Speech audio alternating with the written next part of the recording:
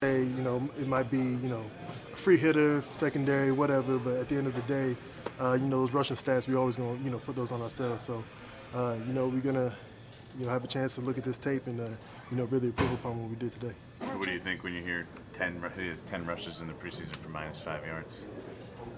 We need to be better, point blank. Patrick, how much of it was what the Jets were doing? I mean, it looked like they were crowding the box, stuffing that box, doing some funky things. I mean, were they maybe doing some stuff that you hadn't seen and caught you off guard, or, how much of that played into it? I mean, any defense that you see, they're going to do some things to present some challenges. We can only follow our rules and block things up to the best of our ability.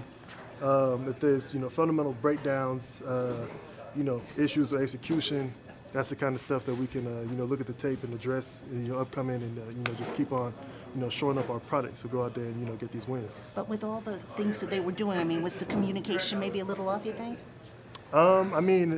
From what I could tell, I don't think there was issues with the communication, but, I haven't had the opportunity to, look at the tape yet. So, once we get a chance to, really review what went on, we'll really be able to hone in on whatever issues need to be addressed and, keep pushing.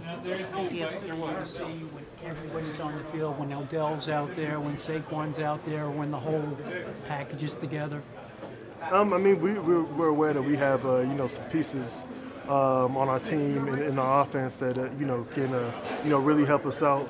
At this time, it's the preseason. You like to, experiment with things, try, different things out. We're just, at the end of the day, everybody's just trying to do the task that, they're, that's appointed to them. And, that's the most we can do. And then, pushing forward, we'll worry about everything else, as that comes.